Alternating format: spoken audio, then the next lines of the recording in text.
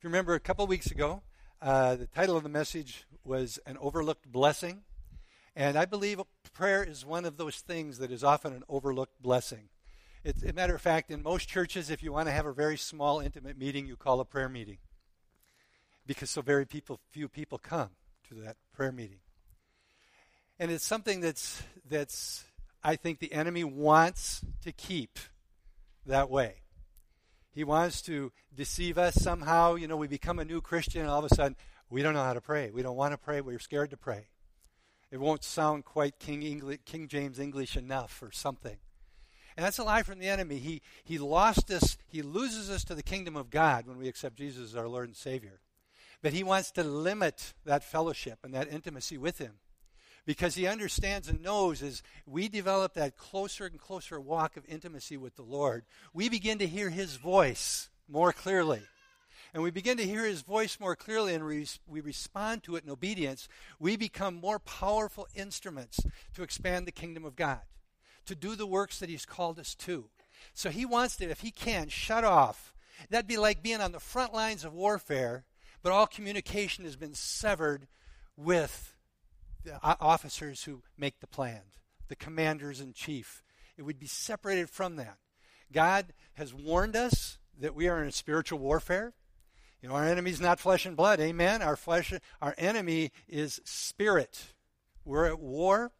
We've been called to be in that war. We are called to be soldiers in that war.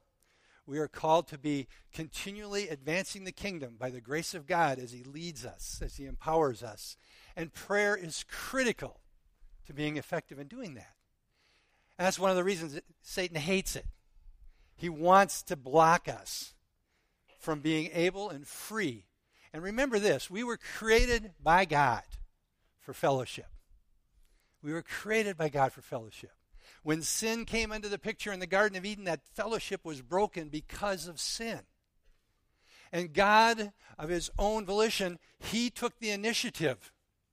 He took the initiative to implement his plan to send his own son to die on a cross, to be crucified, buried, and raised again from the dead, to restore and give that opportunity for us to become children of God. The barrier was removed. You know, last week when Pastor Jim was here to share with us, he talked about being intentional. We have to make choices.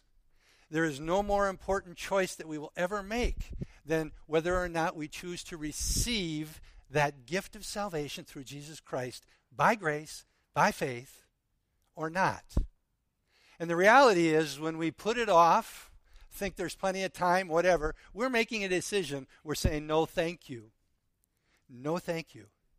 And the only way to become a child of God is to accept the gift, make that choice.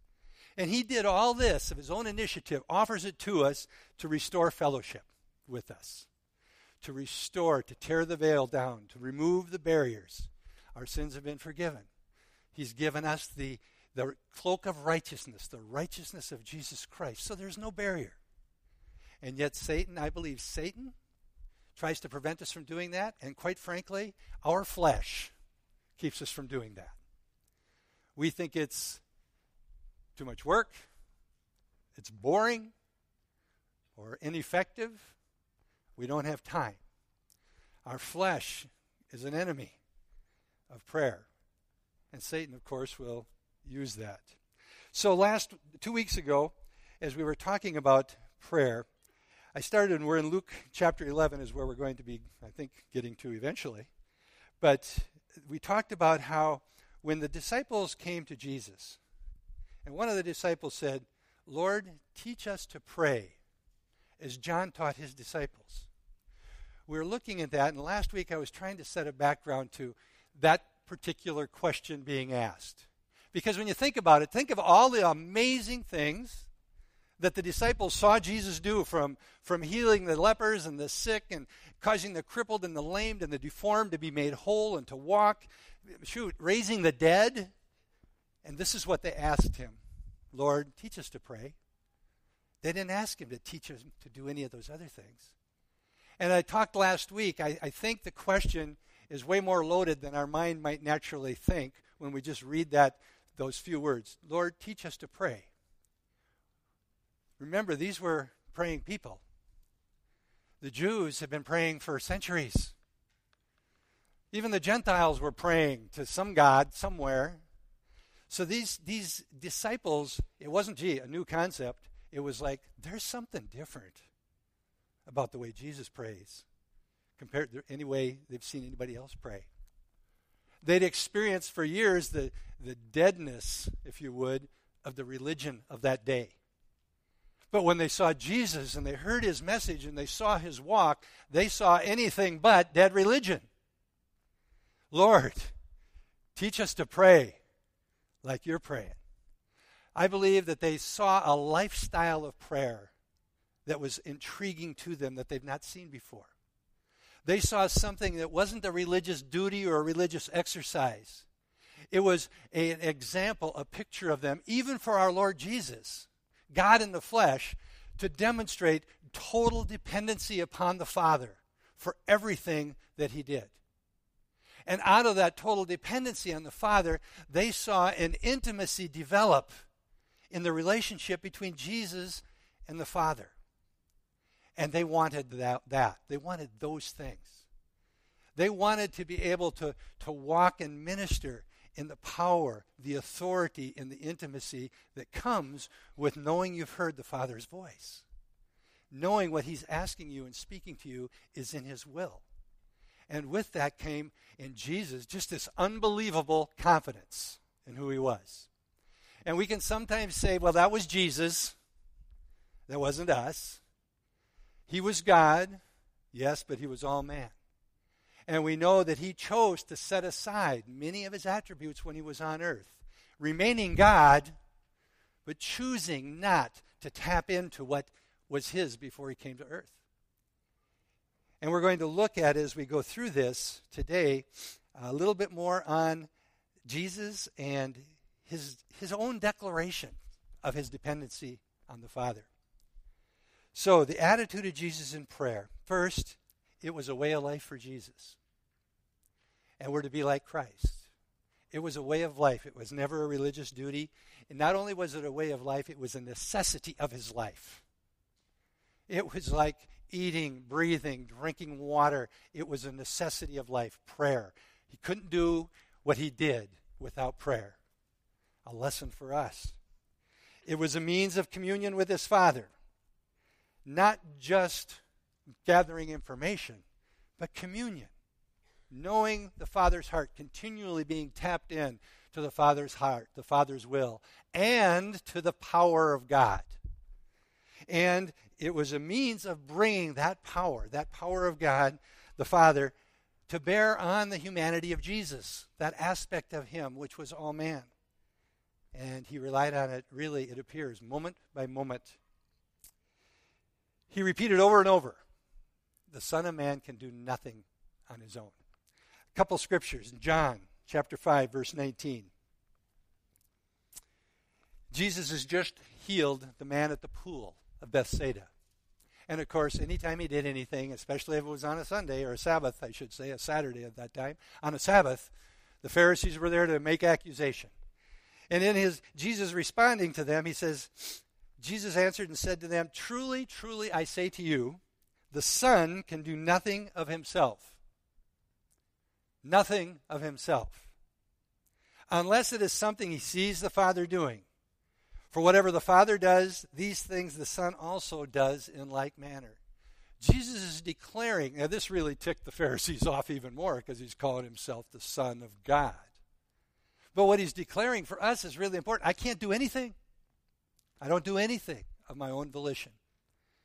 Whatever the Father wants me to do, whatever he wants me to say, that's what I do, that's what I say. A little further in the Gospel of John, chapter 14, verse 10. And this is, in context, it's after what we call the Lord's Supper. He's been talking to the disciples, explaining to the disciples what was about to happen. And then he says to them, do you not believe that I am in the Father, and the Father is in me? The words that I say to you, I do not speak on my own initiative. Not even the words. But the Father abiding in me does his works. Believe me that I am in the Father and the Father is in me. Otherwise, believe because of the works themselves. In other words, if you don't believe my words, look what I've been doing. I can't do that on my own. But God, the Father in me, enables me. He does them through me. And then he doesn't stop there. He says, truly, truly, I say to you, he who believes in me, the works that I do, he will do also. Do you believe in him? Then we should be doing the works he did.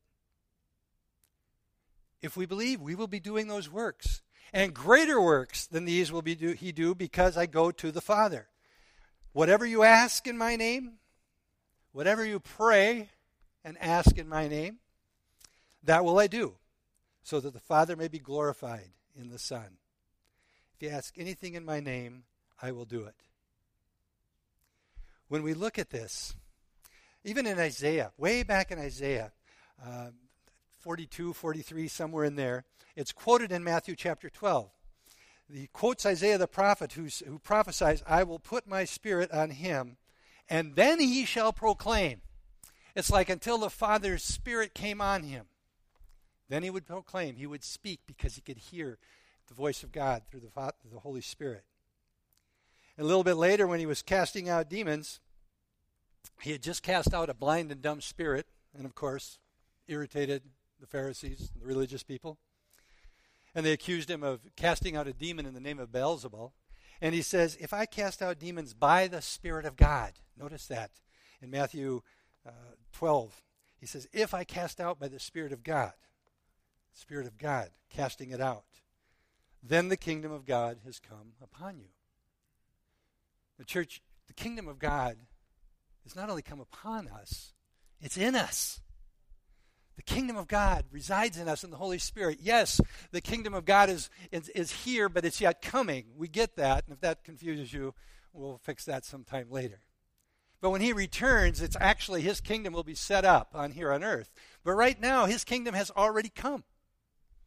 In part, if you would. And it lives in us, dwells in us.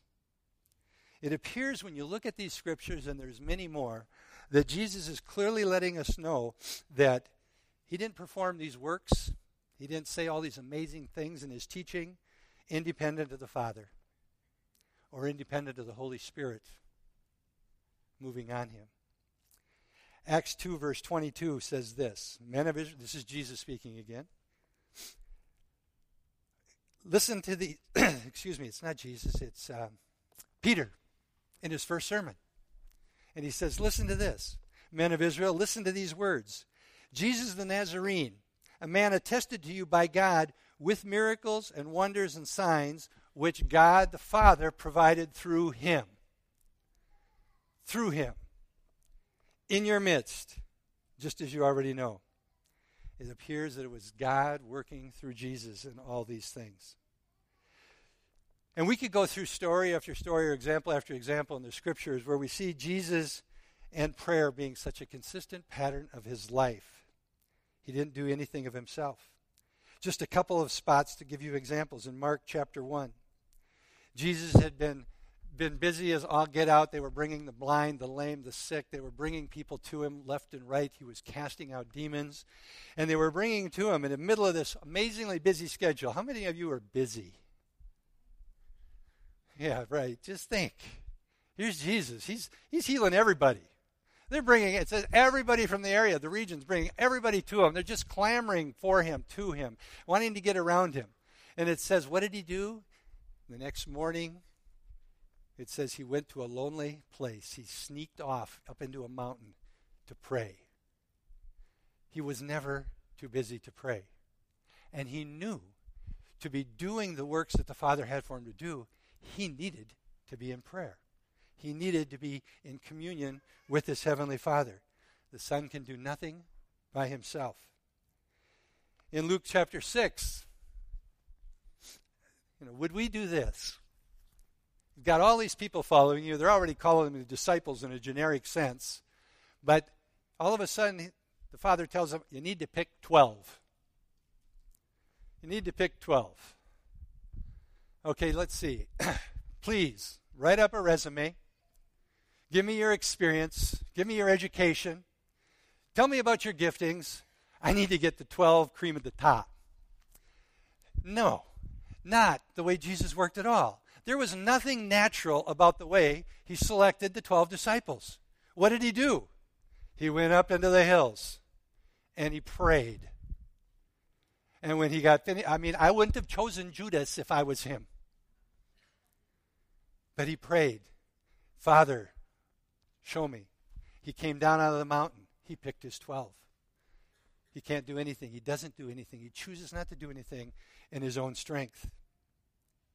Another story that we're probably all very familiar with is Lazarus, when Lazarus died. If you remember the story, Jesus waited a couple days, so he did die. And when he got there, he meets with Mary and he meets with Martha, and they finally go to the tomb. And before he does anything else, what does he do? It says he had been in prayer. He'd been talking to the Father. And he says, Father, I thank you that you have listened to me. That's how I know he was talking to the Father. Before he does anything, he says, Father, thank you that you have listened to me. And then he says, I'm just saying that so everybody else around here gets it. And then he says, Lazarus, come forth. He had been in communion with the Father. He didn't choose to wait 2 days. He heard the Father telling him to wait 2 days. He had been praying and walking. I am convinced that as he was praying or walking, he was praying as they were traveling to get there. The Son didn't do anything without the Father. The feeding of the 5,000. Remember the story. What do we got? Well, we got a few fish and a couple loaves of bread. We haven't got much. Well, bring what you've got. What did he do then? He took the food and he held it up. And it says he blessed the food and gave thanks for the food. And then he handed it to the disciples and said, take it. There's plenty. There's going to be leftovers all over the place. I'm adding a little bit to the scripture there. But we see nothing without the Father's blessing. And if you think about this for a moment, this is Jesus. This is God in the flesh, the incarnate Son of God. Perfect man. You know, the creator. The creator of everything. The one who fulfilled the will of the Lord perfectly. He brought joy and delight to the Father's heart. Father, this is my beloved Son in whom I am so well pleased. This is him. And yet this is the Jesus who always communed with the Father to get direction from the Father, to tap into the Father's power before he did anything. How much do you think we need to do that if Jesus did? We are missing the boat if we just operate in our own strength. We're missing the boat. You know, you probably heard this quote. I have no idea where it came from. When we work, we work. When we pray, God works. Boy, it's a lot easier when God works and all we're doing is cooperating. And that's what Jesus did. And as I said earlier, think of the tool, the weapon this is. Prayer. But it's not just a tool. It's not just a weapon. It's the key to communion and fellowship with Father God. We're his children. He allowed his Son to be killed on a cross so we could have this kind of fellowship, this kind of intimacy with him. And it's critical for us to walk out the destiny that we have in Christ, this prayer. Can you see why the enemy hates it so much? Can you see why it's something that the church needs to rise up in, individually and corporately, to be praying and communing and be in that place of intimacy with God? Because what happens out of that intimacy becomes this confidence in him. It humbles us. It creates a dependency in us. And it gives us a confidence in him when we're called and asked to do something. Everything he did came about through prayer. Back to the disciples' request. Lord, teach us to pray. This was not just about the mechanics. It wasn't just about the right words. It was about an attitude. The motivation behind the words, behind the mechanics. And that's where we see in Luke chapter 11, starting in verse 2, Jesus begins to really address this. Before we look at the verses, I just want to give you 7 statements. A few about what prayer is and about what it isn't. And I hope that these are not really new to you. But the first one is simply this. Prayer, our prayer life should be a demonstration of our awareness of just how much we need Him, because we're completely inadequate to do anything of our own will. Nothing we do in our own strength, our own ambitions, none of that is of any eternal benefit whatsoever, unless it's what the Lord has for us to do.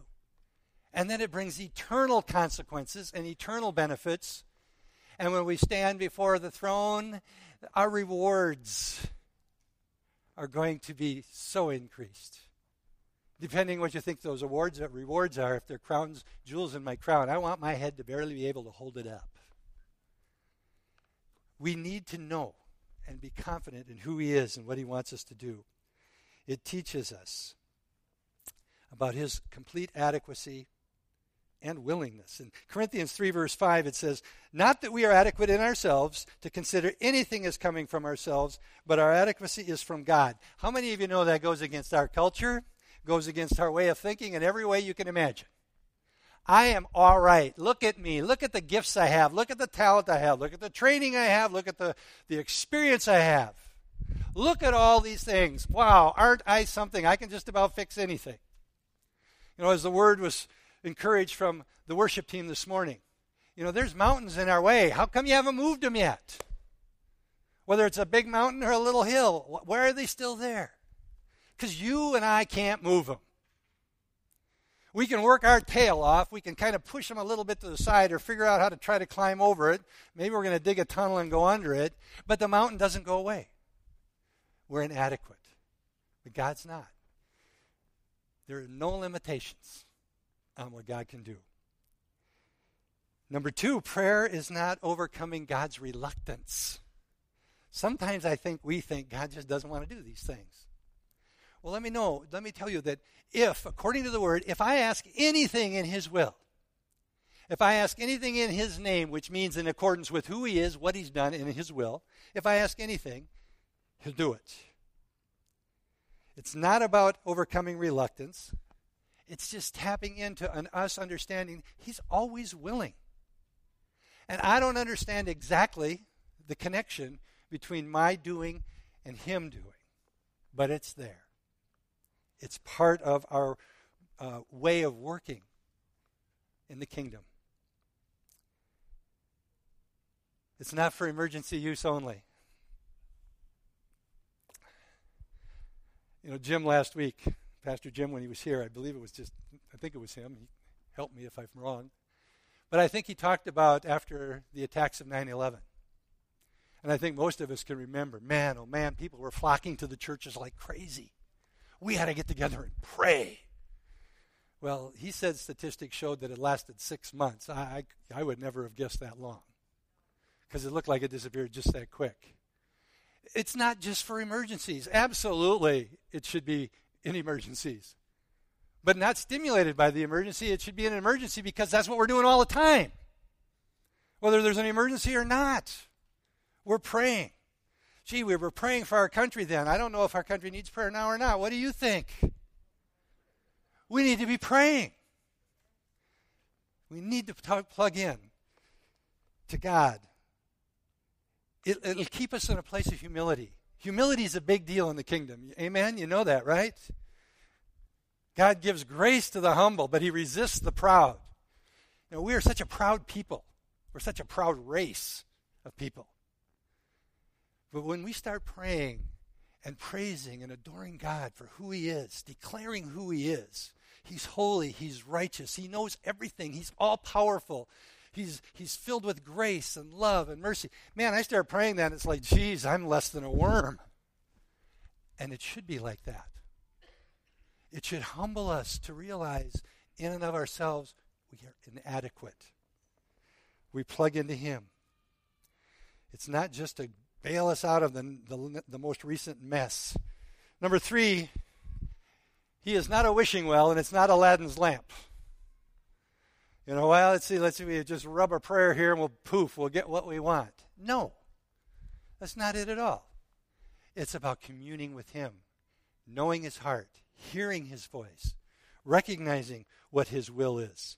It's not just this magic little thing to get what we want.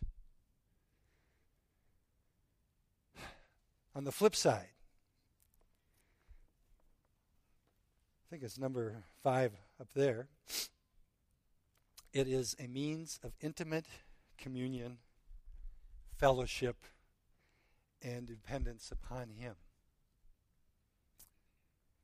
You know, as we start, if we don't have a very, very developed prayer life yet, quite honestly, as we start, it's going to feel like we're just rubbing fingernails on the chalkboard. It's just not working. It's not easy.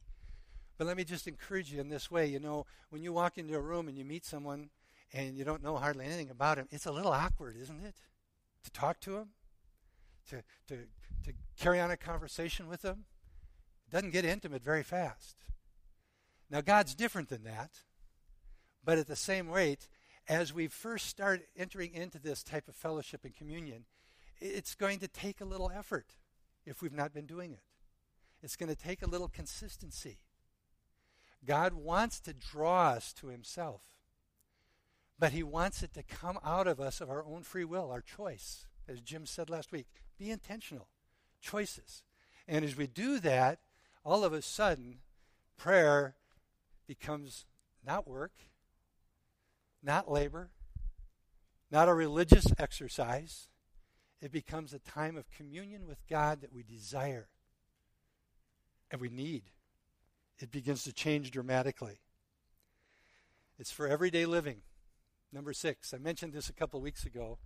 Moment by moment. I think I'm not different than most of you. A lot of things come down the pike, you just do it because you think you can. Maybe even almost know you can. But I find myself wondering more and more, I wonder if it wouldn't have went better if I'd have prayed about it first. I think I shared a couple of weeks ago, I might have an appointment with someone that I know is going to be a challenging appointment. But I've been doing those challenging appointments for a long time. So I'm busy doing whatever I do, and they show up and walk into my office. And I just handle it. Sometimes it works, and sometimes it doesn't. But what I realize is it'll always work better if I pray first. Lord, what should I say? How should I say it? How can I help in this situation? And all of a sudden, it's just a whole lot easier. Because one of the negative side effects of not doing it that way is if it works, aren't I something? If it doesn't work, geez, I'm worthless. I forget who I am in Christ. I open the door to the enemy to just beat the pulp out of me. You're a loser, you're a failure, can't you do anything right? Boy, you just ruined their life. But if we go to the Lord and we're doing what we know he has told us to do, it's up to him. It's up to the Holy Spirit to do the work. All we are is obedient. I don't think Jesus worried one time when he told the demon to leave whether or not it was really going to leave. I don't think he worried once when he went up to a dead body being paraded down the street and brought it back to life. I wonder if this is going to work. He didn't raise every dead body. Guess what he did? He raised the ones that the Father told him to go raise. You know what? Praying for healing. Boy, I don't think he worried. And we're not supposed to worry because it's not us that heals anybody. We're just called to pray for people. And man, do you notice though, if all of a sudden you're there and the Lord speaks to you, you're praying, God, help me, show me something. And it may be just a word of knowledge. All of a sudden you realize what happens to the faith thermometer. Man, does that thing go up. And you pray for them, your confidence is there. It doesn't matter whether anything happens or not at that moment. You just know God told you something, and you're going to go do what he told you to do. And that's the way our life should be on a day-to-day basis. It's really, number 7, prayer is the means of claiming God's promises for ourselves and knowing his will and becoming abandoned to his will. We have such an opportunity through prayer to connect with God and our destiny. And I guarantee you, as we do that and begin to walk out that destiny, man, there is going to be a sense of peace and joy just fill your heart. You're going to walk in a new confidence in knowing who Christ is, who God is, and who you are as his child. It's an amazing thing. In John 14:12 that I read, notice as I read it again, truly, truly I say to you, he who believes in me, the works that I do, he will do also. Greater works than these he will do because I go to the Father. And then notice, whatever you ask, that's prayer. Whatever you ask, I'll do. And he goes on in verse 14, if you ask, that's prayer, anything in my name, I will do it. Notice the connection between prayer and the work. If you ask, I'll do it. You ask, I'll do it. Boy, that's a lot harder, easier than, I think I'll try to do this. God, now I'm really in trouble. Will you do it now? Ask. There is a connection. And we need to realize and remind ourselves, in our own strength, we can't do anything of value. I'm going to close today in the middle of this with one last scripture. When we begin to understand that real Christianity is living our life by faith in God who lives and dwells in us. That's the beginning of real Christianity. I'm going to live my life with a confidence in God, the Holy Spirit that lives in me. And begin to understand as in a real Christian life that prayer is God's means for us to draw ourselves into or be drawn into this miraculous life in Christ.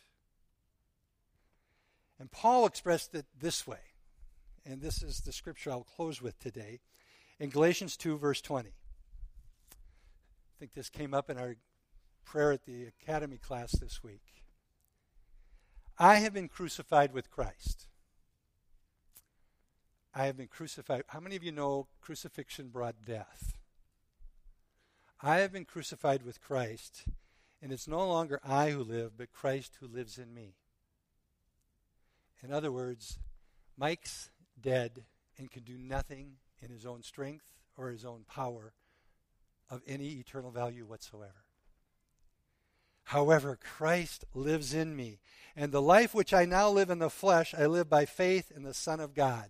I'm still here, I'm still flesh and bones, but the old me is dead. This new me is going to live and walk according to faith, because Christ lives in me. The Son of God, who loved and gave himself up for me. Faith in that. And really, our faith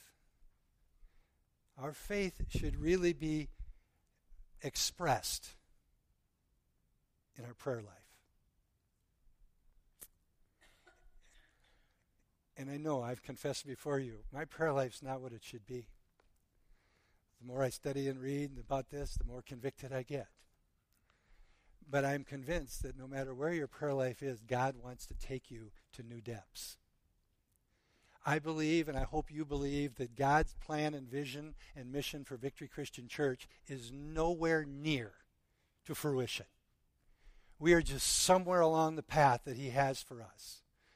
We are called to affect Southwest Minnesota and the world. We have seen prophetic words of things that God has for us, and we're seeing some of them, but there's so much more. And I believe as we really press in, a lot of you don't realize that there are prayer groups that meet here at the church. There's a group that meets every other Thursday. They don't even start till 9 o'clock. Oof. I wonder if 9 o'clock's a problem if you're communing intimately with the Father. And they go till 11. I sneak out at about 22 because I'm tired. I think there's something wrong with me. The other night at Academy class, we prayed for about an hour and 20 minutes, and I'm pretty certain there's a whole lot of people never thought prayer was possible for more than 10 minutes. When we start to plug into this, it changes us, it empowers us, and God will advance the kingdom through us in ways we'd never imagined. So let's close in a brief moment of prayer. Lord, I pray that as we continue to seek you and look into your word and discover more about the amazing blessing that prayer is, and God, how it's become so often in our lives a blessing that we've missed completely. God, I pray that you would extend grace to each one of us. I pray, Lord, that no one here would feel condemnation, guilt, or shame because of their prayer life, Lord, but they would feel an encouragement in your Holy Spirit drawing them to spending that time in intimacy with you. Lord, I thank you that you made that possible through Jesus Christ, your only Son, by his death and resurrection, that we can come directly to the Father. And I pray, Lord, as we continue to look at the model of prayer that Jesus gives us as he answers this question or this request, Lord, teach us how to pray. I pray, Lord, that we embrace it, but we aren't bound by any of it, that we would discover true fellowship and intimacy with you. And I ask, Lord, now that as we do go in our different directions, that your Holy Spirit would go before us, that we would hear your voice clearly. God, that we would truly be the hands and feet of Jesus as we go out as your ambassadors this week into the workplace and to all the places we may go. We ask this all in Jesus' name. Amen.